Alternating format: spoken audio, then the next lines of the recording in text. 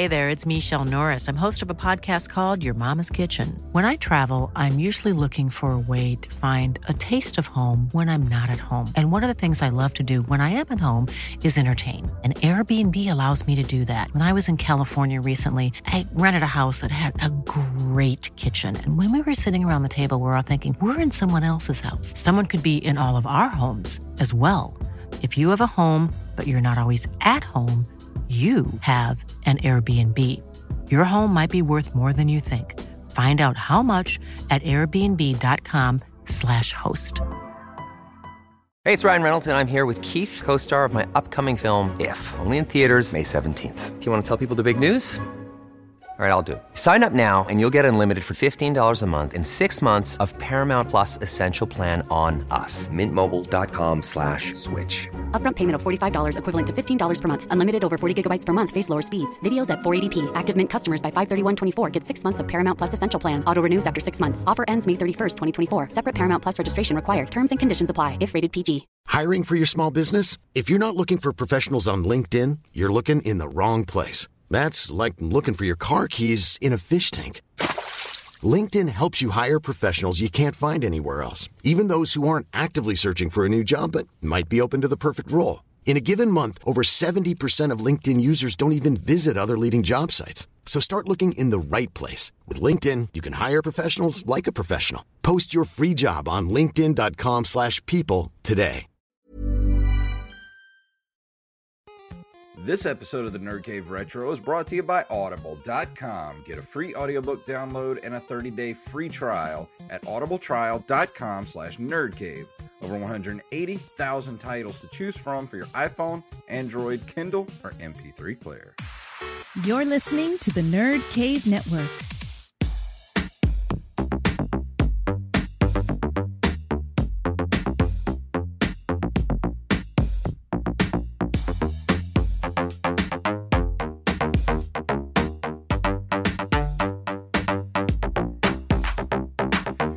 Greetings, programs, and welcome back to the Nerd Cave Retro Show. My name is Jason Robbins.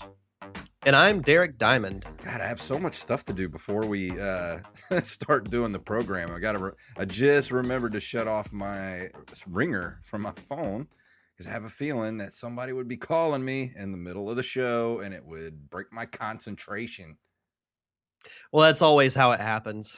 Yeah, you never want to be that guy who's in like a meeting or some place where you need to shut your phone off or put it on silent, because if it rings and it's yours, everybody just turn. Yeah, God, what a jerk!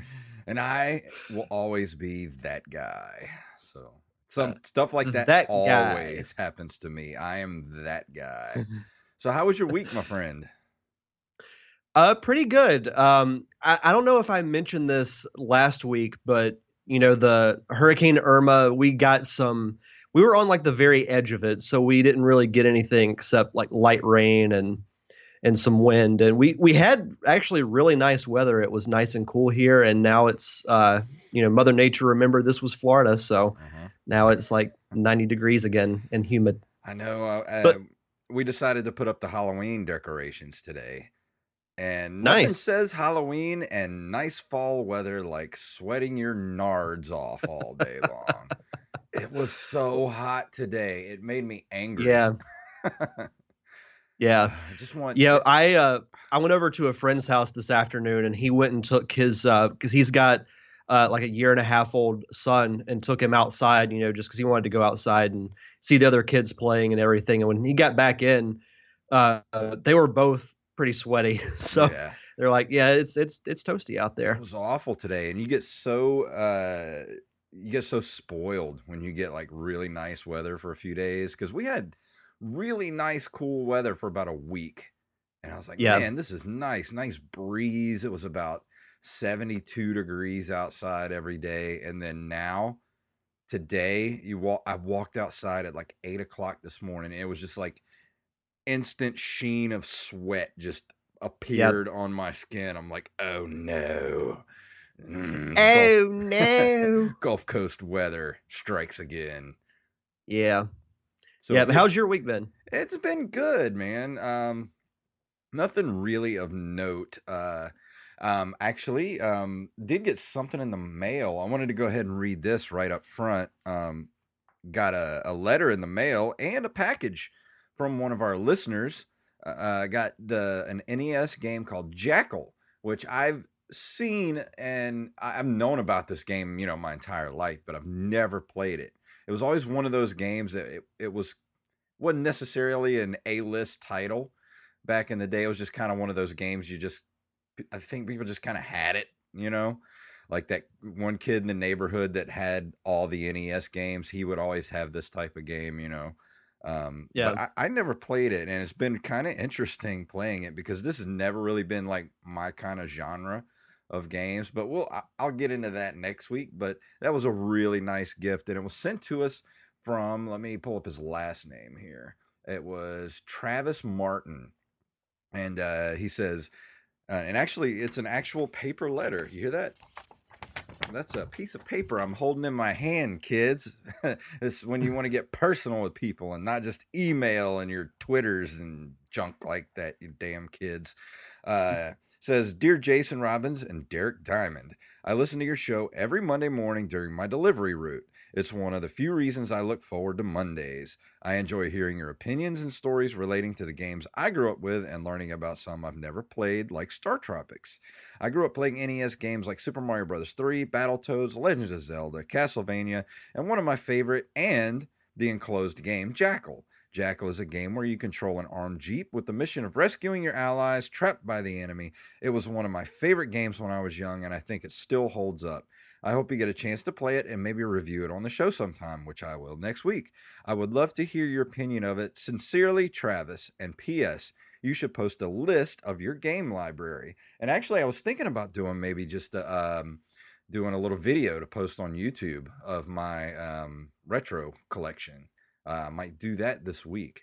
Just put it up on my Facebook or my YouTube page where I put up all the Nerd Cave Retro videos. So look for that this week. Awesome. And yeah, thanks again, for that awesome letter. I mean, it's cool to hear, personal stories about, your podcast makes my daily routine a little bit easier. So yeah, that's awesome. It's nice to hear from people. And speaking of that, if you do want to help out this show, and we do have a sponsorship with Audible, but one of the best things you can do for this show is to go and give us a review, especially on iTunes or wherever you get your shows from. I don't have any new reviews to read for this week, but if you would, please go to wherever you listen to the show from. Just take a couple of minutes, give us a rating, and it doesn't even have to be long, just a sentence or two, just talking about the show. And that'll boost us up in the ratings, especially on iTunes, and get us in front of more people because we've got a pretty good listener base and building a good community around this show, and I would like to see it continue. Absolutely. But on that note, let's go ahead and go into the news for this week.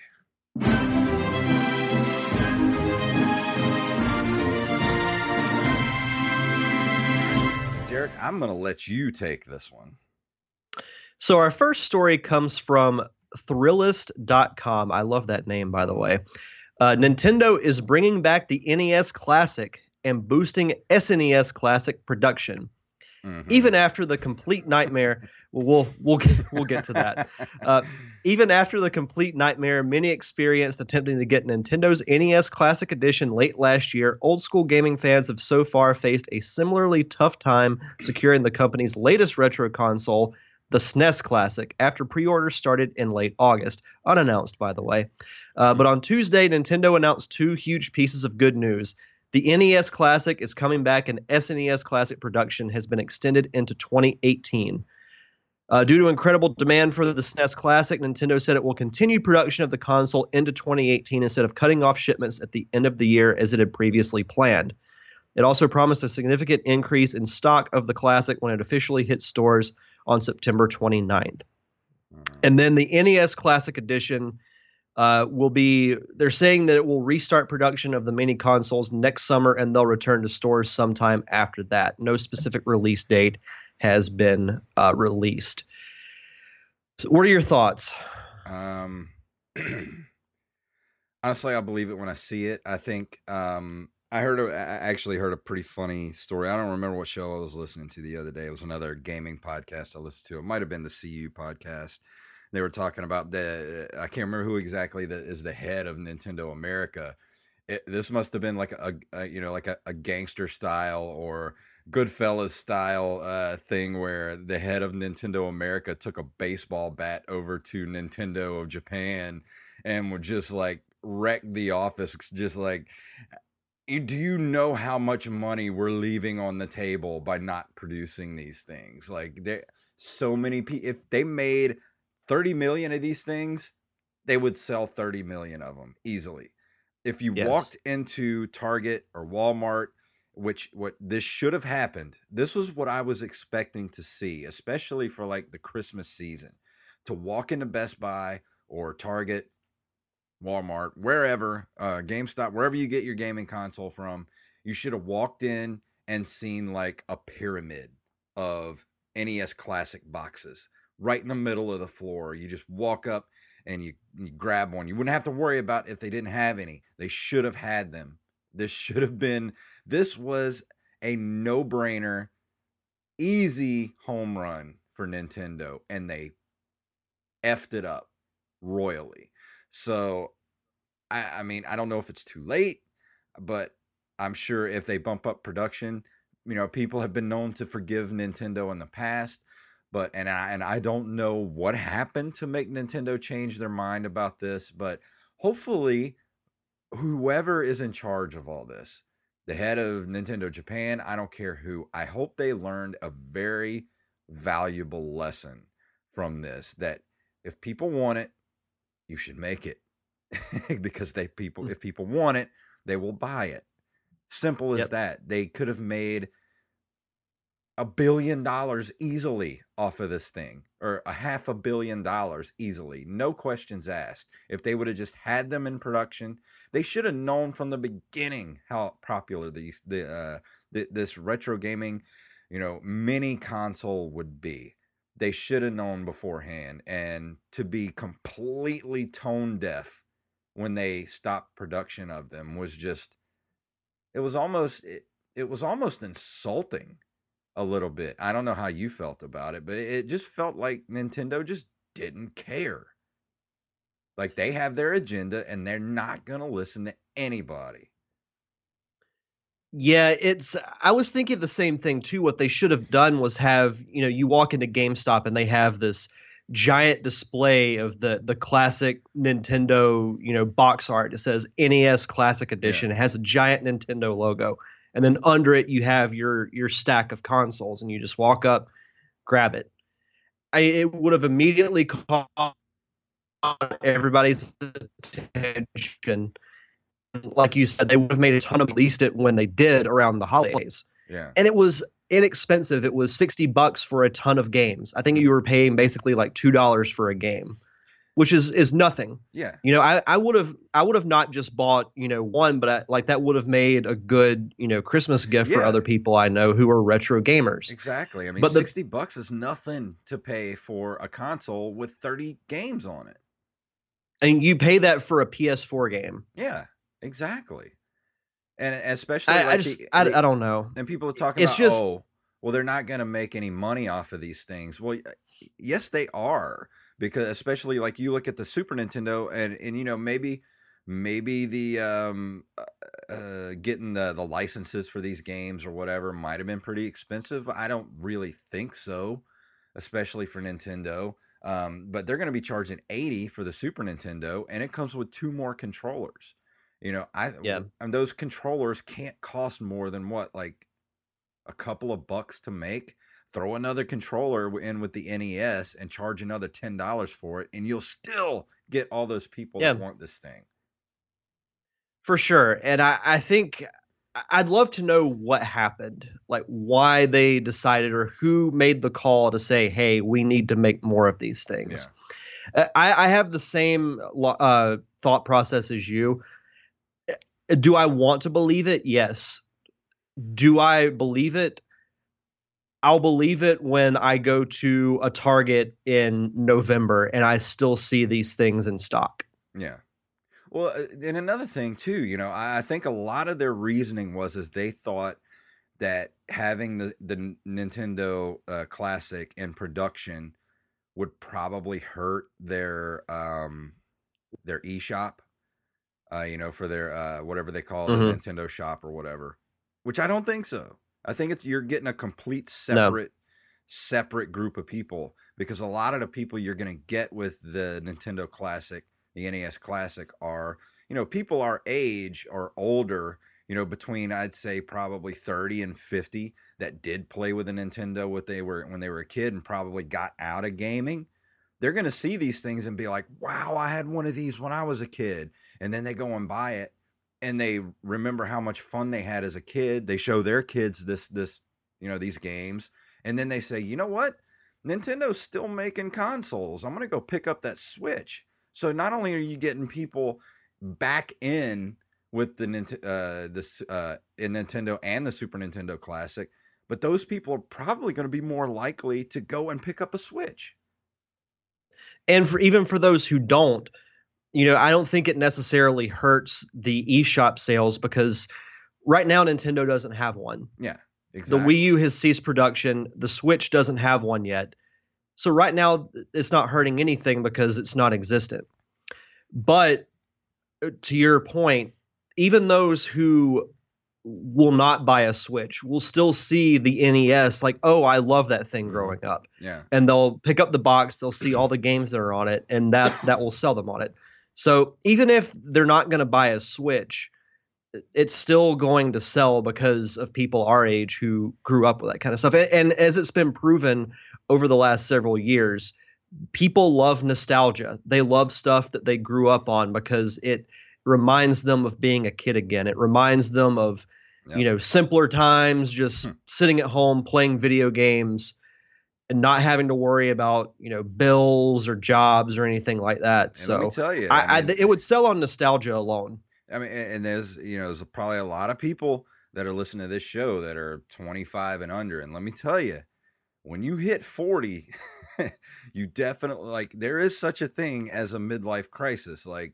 I start to want things that remind me of being a kid again, because like you said, I got to wake up every morning and go to work so I can make money to pay a house note, car payment, electric bill, food. I got to take care of my cats. I have a wife, and we got to worry about all kind of bills. And for an hour a day or so, I don't want to have to think about all that stuff. I just want to sit down and do something that reminds me of being a kid again, especially retro gaming, especially firing up my Nintendo or Super Nintendo, and just for an hour or two, just forget the world, man. And that stuff becomes so important the older you get, because life, if you let it, life will crush you. Yep. And we need these type of things, man. So that's my argument, is they're just missing out on so much more money by just marginalizing these people, No, I totally agree. But we talked that to death. Let's Yeah. go ahead and move on. Tyler Watson, we were talking last week about we wish the Nintendo Power was still available online. Well, he sent me, and Tyler Watson's a longtime listener of the show. He sent me a link to retromags.com. Now, this link, if you go here and you sign up, and I just did it, signed up with my Facebook account, you can go on here and look up all sorts of gaming magazines from the late 80s and above. You can go on here and download PDFs of them, and it's a pretty awesome site. I think I sent you the link to it. Did you ever take a look at it? Yeah, I haven't signed up yet, but I have briefly looked over the actual website, and it's pretty awesome. I'm not gonna lie, and I'm looking at it now, and I see they have Electronic Gaming Monthly, which was next to Nintendo Power. It was my favorite gaming magazine, Yes. so I'm for sure gonna sign up and check some of these out. Yeah, and like I said, I really like looking at these old magazines from back in the day. So if you enjoy doing that, it's It just reminds me of sort of like, like a subreddit or something like that, the way it's set up. So just go on here. It's retromags.com. Just wanted to kind of give them a little plug on the show here. If you're interested in looking up old gaming magazines, definitely go on here, and you can sign up real easy. Just use your Facebook account or Twitter or whatever, and you can look up old magazines. So that's pretty much just what it is. And they I think they have a Patreon page that you can contribute to. They're looking for an $1,800 goal for their web hosting. So if you're interested, give these guys a couple of loose change that you have in your pocket to make this site stay up, because this is what we need right now. Something to kind of keep, this stuff alive, because without people like this, these magazines just kind of die, Yeah. No, for sure. It's a really cool website. Everybody who's listening should check it out. Absolutely. Well, let's go ahead and move into this month in video game history. On September 20th of 1984, Elite, an influential wireframe 3D space trading game offering full 6 degrees of freedom and then unique open-ended design, is published by Acorn Soft. I've never heard of this before in my life. Have you? I have not, but I will say I love the name Acorn Soft. Yeah. I don't know why, but it sounds awesome. I'm looking at it right now. The look of it, I mean, it looks like, very early gaming graphics with the wire, like the wireframe look and everything. So it's all vector. Looks interesting. Yeah, it's all vector. So I imagine this would be something sort of akin to like the original Star Wars arcade game and things of that nature. Yeah. In September of 1987, the Master System, made by Sega, was released in Europe. So and we've talked about the Master System before. I personally never played one, but I have heard of it. Yeah, I never did either. So the Master System was always one of those consoles that I had. I think I had one friend that had a Master System, and then he upgraded, to Sega products, because he was a Sega kid, and I was always a Nintendo person. So, but the Sega products just never quite captured me when I was a kid. But I would love to go back and collect all these old consoles just to say that I have them. But I don't have the nostalgia factor for the Sega stuff like I do for Nintendo and Atari to some degree. Yeah. On September 23rd of 1993, Sega releases Sonic CD, which marks the first appearance of Amy Rose and Metal Sonic. I did not play this. Yeah, Sonic CD was an interesting game because it's the classic 2D Sonic game, but there were also past and future versions of all the levels. You'd go to like a post-apocalyptic future where Dr. Robotnik's taken over and everything's polluted, and natural landscape's been replaced by metal buildings. And then you go to the past where everything's bright and green. I never beat it. It's kind of a long game, but it is pretty fun. I mean, if you like Sonic games, you'll definitely like it. And introducing, two characters who are pretty prevalent in the Sonic franchise was pretty cool as well. It had a cool anime style opening to it, so that's kind of cool. I had a friend of mine that had the Sega CD when I was in high school, and he had like Sewer Shark and what was the one? Not the one we just talked about not too long ago. Why is my brain not working right now? But he had two titles. He had Sewer Shark and the one that had Corey Haim in it, and I don't remember the name of that game. I will look that up and come back with that next week, because Wally will correct me on that. That's another the official fact checker of the Nerd Cave Retro Podcast. Another thing that happens when you get older, kids. Your brain doesn't pull up facts like it used to. Yeah. On September 24th, 1993, Broderbund hopefully I'm pronouncing that right, Yes. releases the Myst computer game, which goes on to become one of the best-selling computer games of all time. I've never heard of this game. I've mentioned before I've never really been a big PC gamer, so this completely passed me by. This was at the height of right when I got into PCs and PC gaming, right around 92, 93. I got my first real, I had a Commodore, which is a real computer. I had a Commodore 64 when I was a kid, but then I upgraded to, I think it was a Hewlett Packard at the time, with a whopping like 256 megabytes of RAM for it, which was great at the time. But I actually had the Seventh Guest, which is very much like Myst, which I will be reviewing next month for our horror themed October month.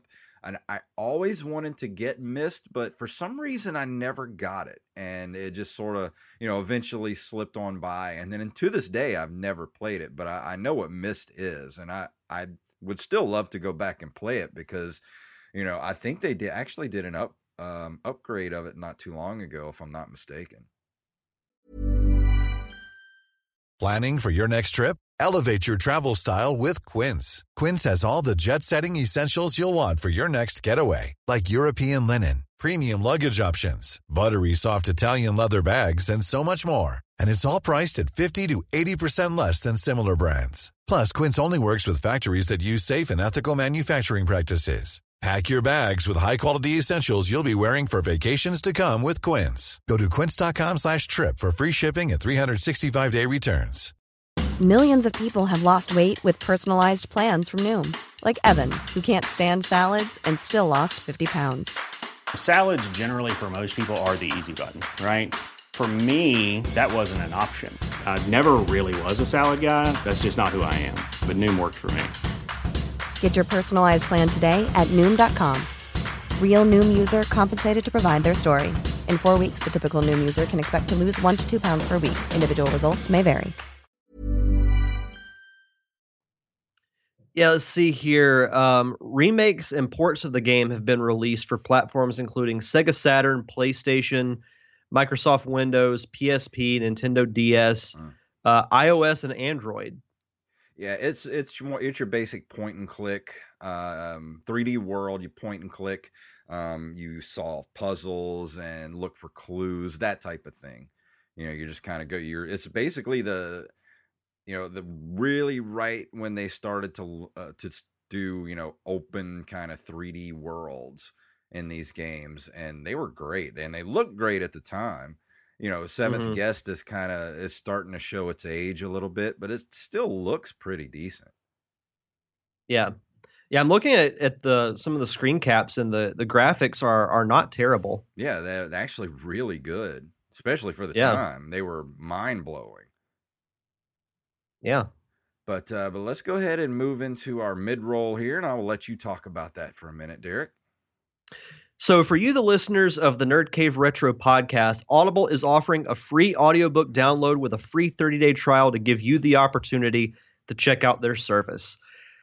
Still kind of transitioning back into having somewhat of a normal schedule, so hopefully getting back into reading more books. I can give a recommendation for this week. If you really want your money's worth when we say free, if everybody has seen the movie It, Stephen King's It, and you're interested in listening to the book itself is 44 hours long.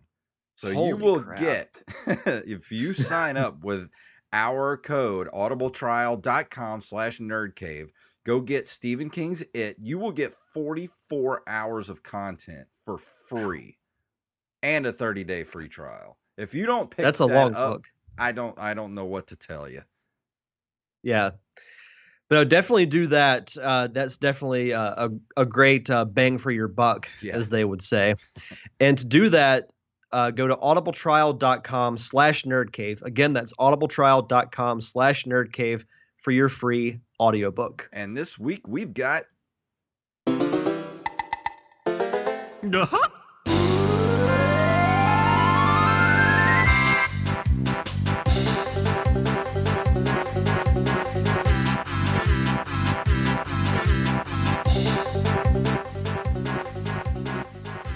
Definitely a banjo, I hear. That song is so awesome. It's so catchy and upbeat. It just makes you smile whenever you hear it. Absolutely. This week, I will be reviewing Banjo Kazooie, originally released, developed by Rare, originally released for the Nintendo 64 game console in 1998. This was released kind of at the pinnacle of, revolutionizing 3D platforming. Mario 64 obviously preceded this and kind of set the standard for a 3D platforming game. But I'll say this, Banjo Kazooie to me took that formula and made it better. And I'll tell you some reasons why. The gameplay of it is complex, but not complex. You get to learn all types of cool moves throughout the game that involve, Kazooie, the red bird who is in Banjo's backpack. She'll shoot eggs out of her mouth. You can fly, all kinds of cool stuff. They also kind of revolutionized the collecting items in a 3D platforming game throughout different levels. I think there's 9 in this game. The primary thing you collect is jigsaw puzzle pieces that you use to solve puzzles throughout the game in the hub world of Gruntilda the Witch's Lair, so you can go to other levels and advance in the game. But you also collect music notes, tokens, these bird-like things called Jinjos. There are 5 hidden in each level, and every time you find all 5, you get a jigsaw puzzle, or a jiggy, as they call it in the game. It kind of revolutionized, I think, collecting items and really developing and improving on that formula that Mario 64 set. And also, I think they kind of took a big step with the graphics, because in Mario 64, everything looked kind of flat. Yeah. But with Banjo Kazooie, and you can see in the screen cap on the Wikipedia page, they used a lot of textures. The water effects look fantastic on this. This one screenshot I have. Yeah, it just took everything and just improved upon it. You can see the texture in the bridge that Banjo's walking on, the water, the grass. It's one of the most fun games that I've ever played. And to give a little bit of the backstory on the story of the game, Banjo Kazooie is set in Spiral Mountain and follows the story of Banjo, a brown honey bear, and Kazooie, a female red-crested breegull who is always kept in Banjo's backpack. The game begins when a foul-tempered witch named Gruntilda learns from her cauldron that Tootie, Banjo's younger sister, is more beautiful than her. So in a jealous rage, she creates a machine that can transfer a person's level of beauty to another, which she intends to use with Banjo's sister. She abducts her from Banjo's house while he's sleeping. Kazooie eventually wakes Banjo up, and the two invade her lair and go throughout it, learning different moves along the way, going through levels that include mountains, a shipwrecked pirate-type world, a frozen mountain, a desert. One of the cooler levels, which is the last one, is called Click Clock Wood. It takes place, in the middle is this huge tree that you have to climb, and there's other, surrounding area with it. You have to go through the level 4 different times to complete it. So there's the version that is set in spring, then you have a summer version, then fall, then winter. And there are certain areas that you can only go to in certain seasons. Oh. So it takes a bit to go through that. As far as development of the game goes, it was made by Rare, which I've made obvious on this podcast that I'm a huge fan of. I wish they were back to where they were, when they were making games like this. Yeah. It actually originally started as an adventure game called Dream, which involved a kid who would go on adventures with pirates. And they actually use that as an inside joke. Because something that Rare does that I love, they have little inside jokes in their company, and they'll sometimes use those in games. Because in the sequel, Banjo Tooie, you meet a pirate, and he mentions about him having like a dream, obviously referring to Project Dream. So little things like that were really cool. And I can't praise enough how great this game is, like on all aspects. The gameplay, the controls are tight. The music is very catchy. One of my favorite soundtracks for the Nintendo 64. It's not too short, not too long. I think the game is the perfect length. There are 9 levels that don't really take a ton of time to do. It's got great replay value. I've played through this game probably in the double digits. Well, it said that, according to Rare, we wanted the characters to primarily appeal to younger audiences, but at the same time, give them enough humor and attitude not to discourage older players. So I think that's something that's kind of missing the last, I'd say, probably 15 years. Like, gaming has gone in such a direction of, and I hate to use this term, but a lot of the reason I don't play a lot of games these days, it feels like they're geared toward like dude bros, like that type of gamer, like the first person shooters and the Need for Speed and Grand Theft Auto, that type of stuff. What I really want is something that's not necessarily easy, but something that's just fun and doesn't take, like, don't get me wrong, I like games that take a long time. Like, I really want to play the new Zelda game, and I'll sink 200 hours into that game. Like, I love Skyrim. I wish I could turn my camera so you can see I have a Skyrim poster on my wall. I love Skyrim. But 9 times out of 10, I just want a game that's fun and not necessarily easy, but something that I can just kind of jump into and play and makes me feel good to play.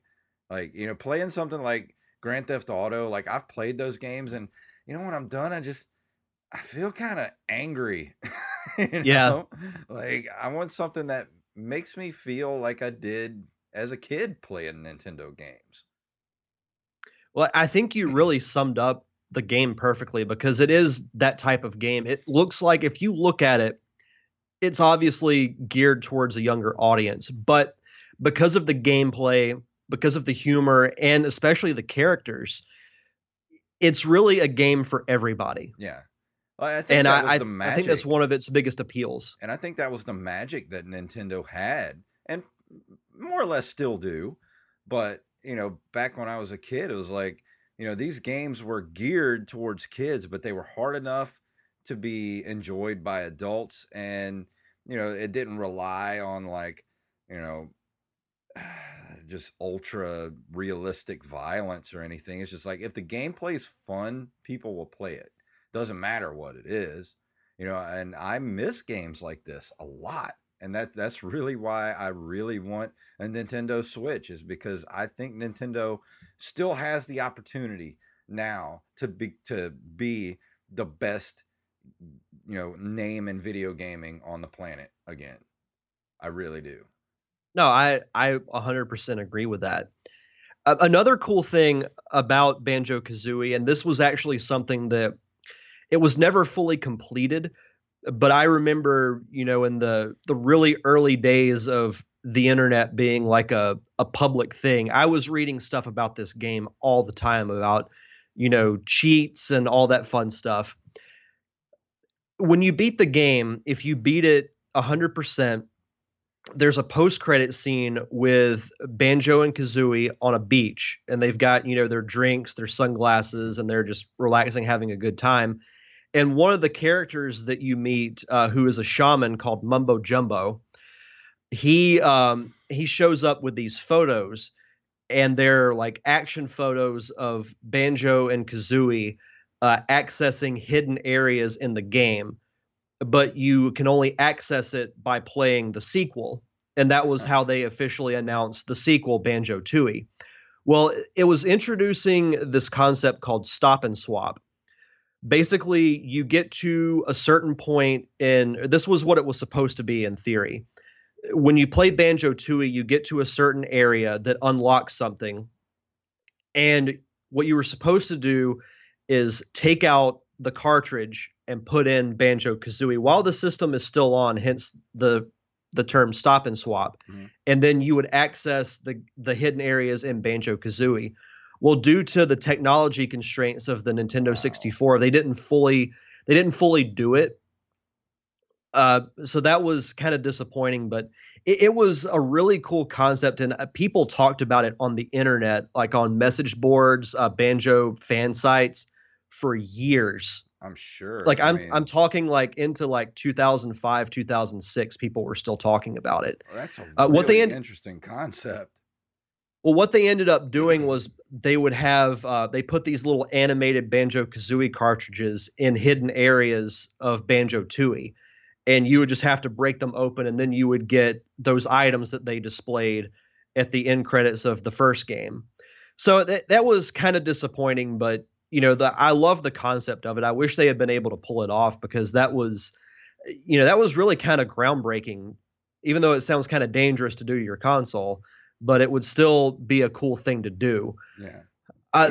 There's so much, to love about this game, like I said earlier, and it did get a little bit of criticism for being a Mario 64 clone, but I think there's enough differences to make it stand out. And there's nothing wrong with that. I mean, the way I look at it is Mario 64, yeah, you can compare it to that, but Mario 64 kind of set the standard of what a successful 3D platformer should be. So why would you not use that as a basis and then put your own twist on it? Yeah. I really don't think that's a bad thing. But the game, for the most part, got really high praise when it came out. It was it sold more than 1.8 million copies in the United States, and got reviews from, let's see, Game Revolution gave it an A-, GameSpot 9.5, IGN 9.6, Nintendo Power 9.2, GamePro gave it 5 stars. Wow. So it got a lot of praise, and it's one of the most fun games that I've ever played. And then in 1999, Banjo Kazooie won Console Action Game of the Year, an outstanding achievement in art/graphics from the Academy of Interactive Arts and Sciences. And then IGN awarded it overall Best Graphics of 1998, Best Texture Design of 1998, and Best Music of 1998. It seems like this title is ripe to be brought back into the modern age. My God. So there was a third game that was released, but it was completely different than the first two. It was called Banjo Kazooie Nuts and Bolts for the Xbox 360. And they completely took out the fun of the game. And instead of, going on adventures in various levels, you built vehicles in different levels. Like, you didn't have any of your moveset. You had to build vehicles from different parts that were in each level, and you would use those. It was an awful, awful game. I would love if they made a true Banjo Kazooie 3. Yeah.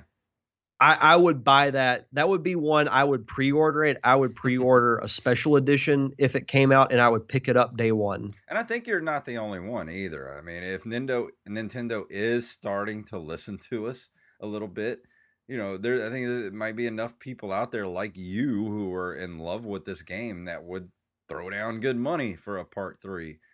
So, and I wish that Rare would work with Nintendo again. That they had the perfect marriage of two companies, and then Rare left to go to Microsoft, and to me, they've never been the same. Yeah. But if they were to do a Banjo Kazooie 3, that would be great. Well, you never know what's going to happen in the future. I mean, maybe a lot of the people that worked on these games are no longer working for Rare, and maybe they could start another studio. And just Nintendo could license the property. Yeah. You don't know. I mean, they could do some dealings like that to be able to bring this back. Because I think this would be, a lot like we talked about a few weeks ago with Earthworm Jim. I think it's ripe for, an updated version. A lot of these games are. Absolutely. Absolutely. Which they did release earlier this year. I can't remember the name of the company, but it involved a lot of people who worked for Rare during that time and made the original Banjo Kazooie game, made a spiritual successor called Yooka-Laylee. I was just about to ask you. Instead of a bear and a bird, it's a chameleon and a bat. I've briefly played it a little bit. It is very similar to Banjo Kazooie. I didn't dislike it, what little I played of it, but it obviously wasn't the same. Well, at least they tried, Yeah, no, that's true. But as far as my my number review of this game, I would give it a solid 8.5 to a 9. That's not bad. And it's of N64 games, it's in my top 5. Yeah. And like all-time favorite games, it's in top 10. I'll review Banjo-Tooie on another episode to kind of get there's some pros and cons to that game. There's some aspects I think where it's actually better than the first one, but some where it's not. But it's still a fun game as well. But I'll get to that in a later episode. But I'm gonna keep my it's eye definitely open. it's definitely one that I've been looking for. I haven't found a physical copy yet, ever since I really started, getting back into collecting retro games. But this is towards the top of my list to find it. I mean, it's on the Xbox Live Arcade for Xbox 360, but it's not the same as having the cartridge. Yeah. Oh yeah. There's nothing better than holding that cartridge in your hand and popping it into the machine and pressing start. There's nothing like it. And on the occasion where you have to go. But this is actually on my list of Nintendo 64 games that I'm on the hunt for, and I'm really starting to want to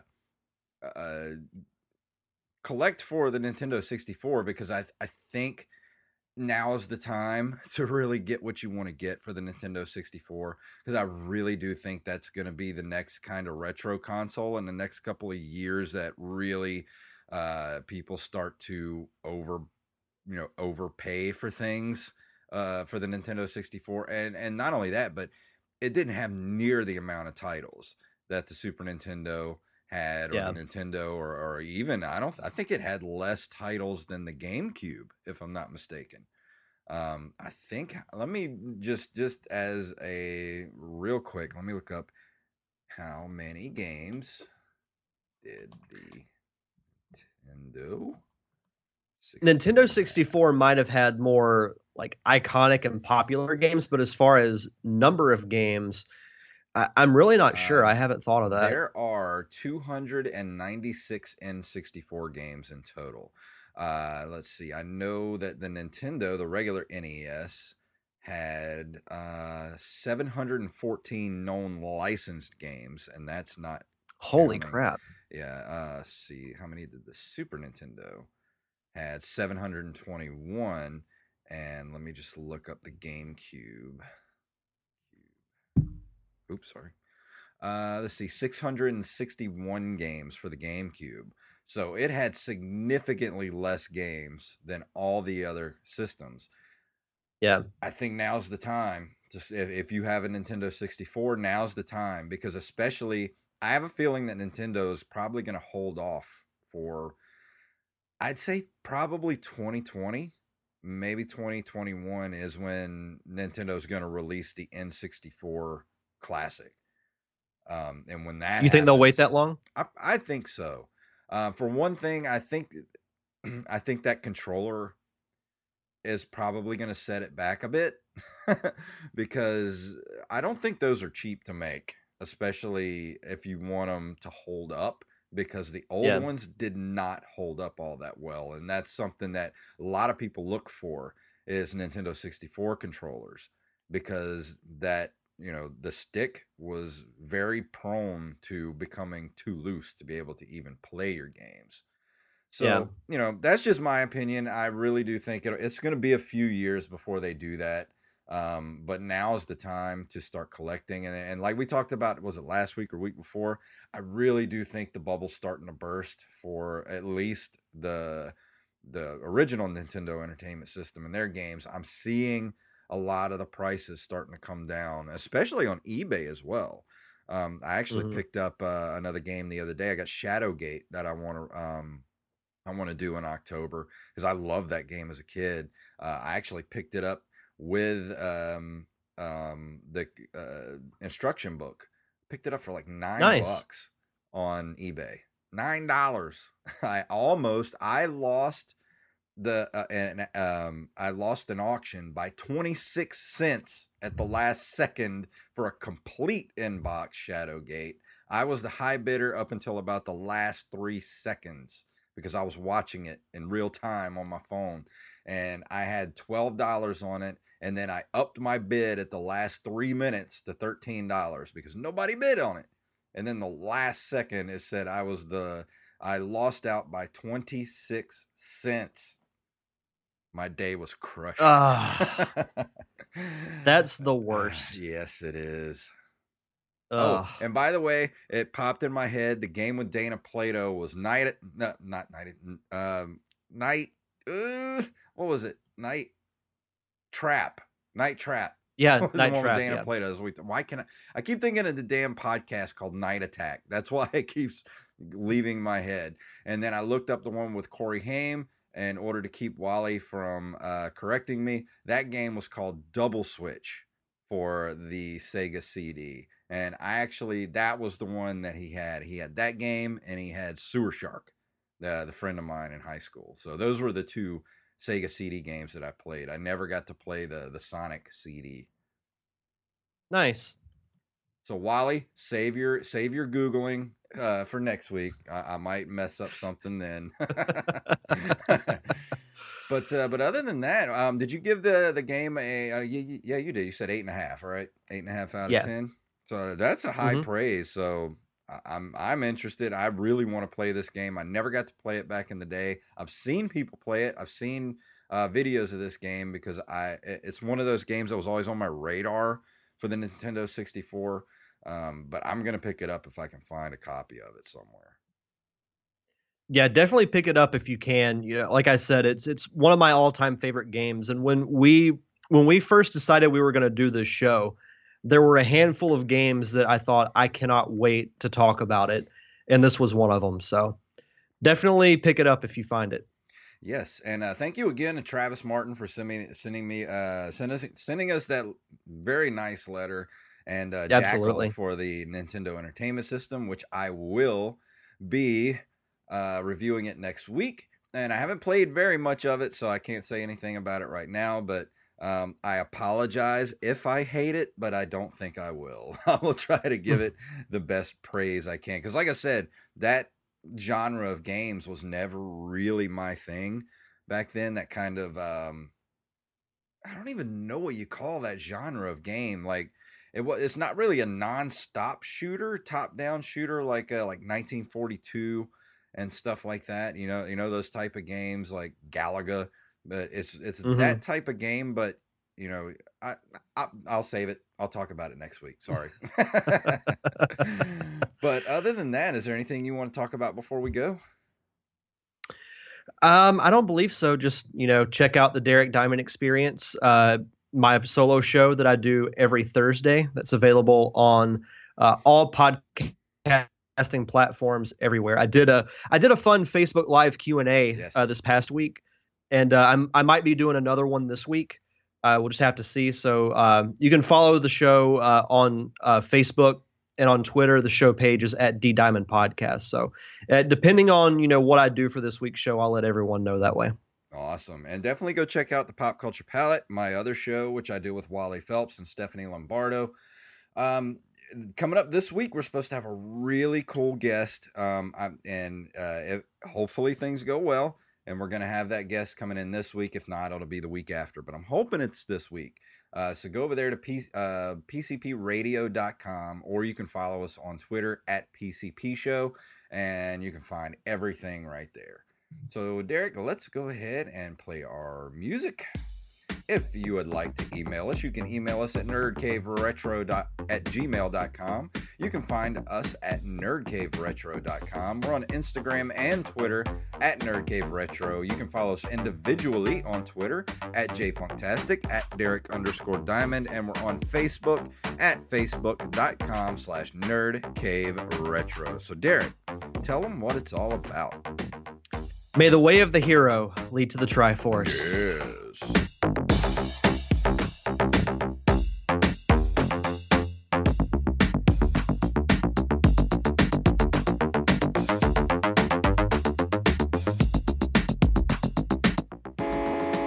You've been listening to a Nerd Cave Network production.